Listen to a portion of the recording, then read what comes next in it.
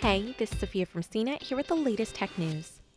CES, one of the world's largest tech events, will be fully virtual next year, amid continued concerns over the coronavirus pandemic.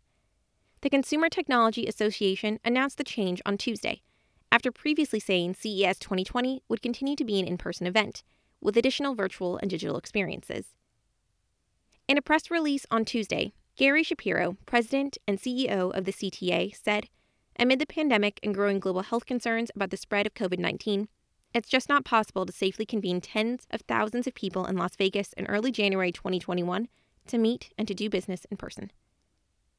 CES 2021, which runs from January 6th to the 9th, will be an all-digital experience connecting exhibitors, customers, thought leaders, and media from around the world.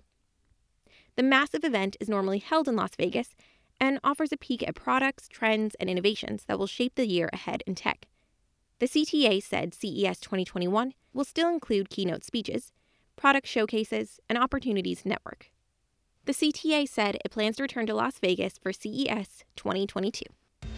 For more of the latest tech news, visit cnet.com.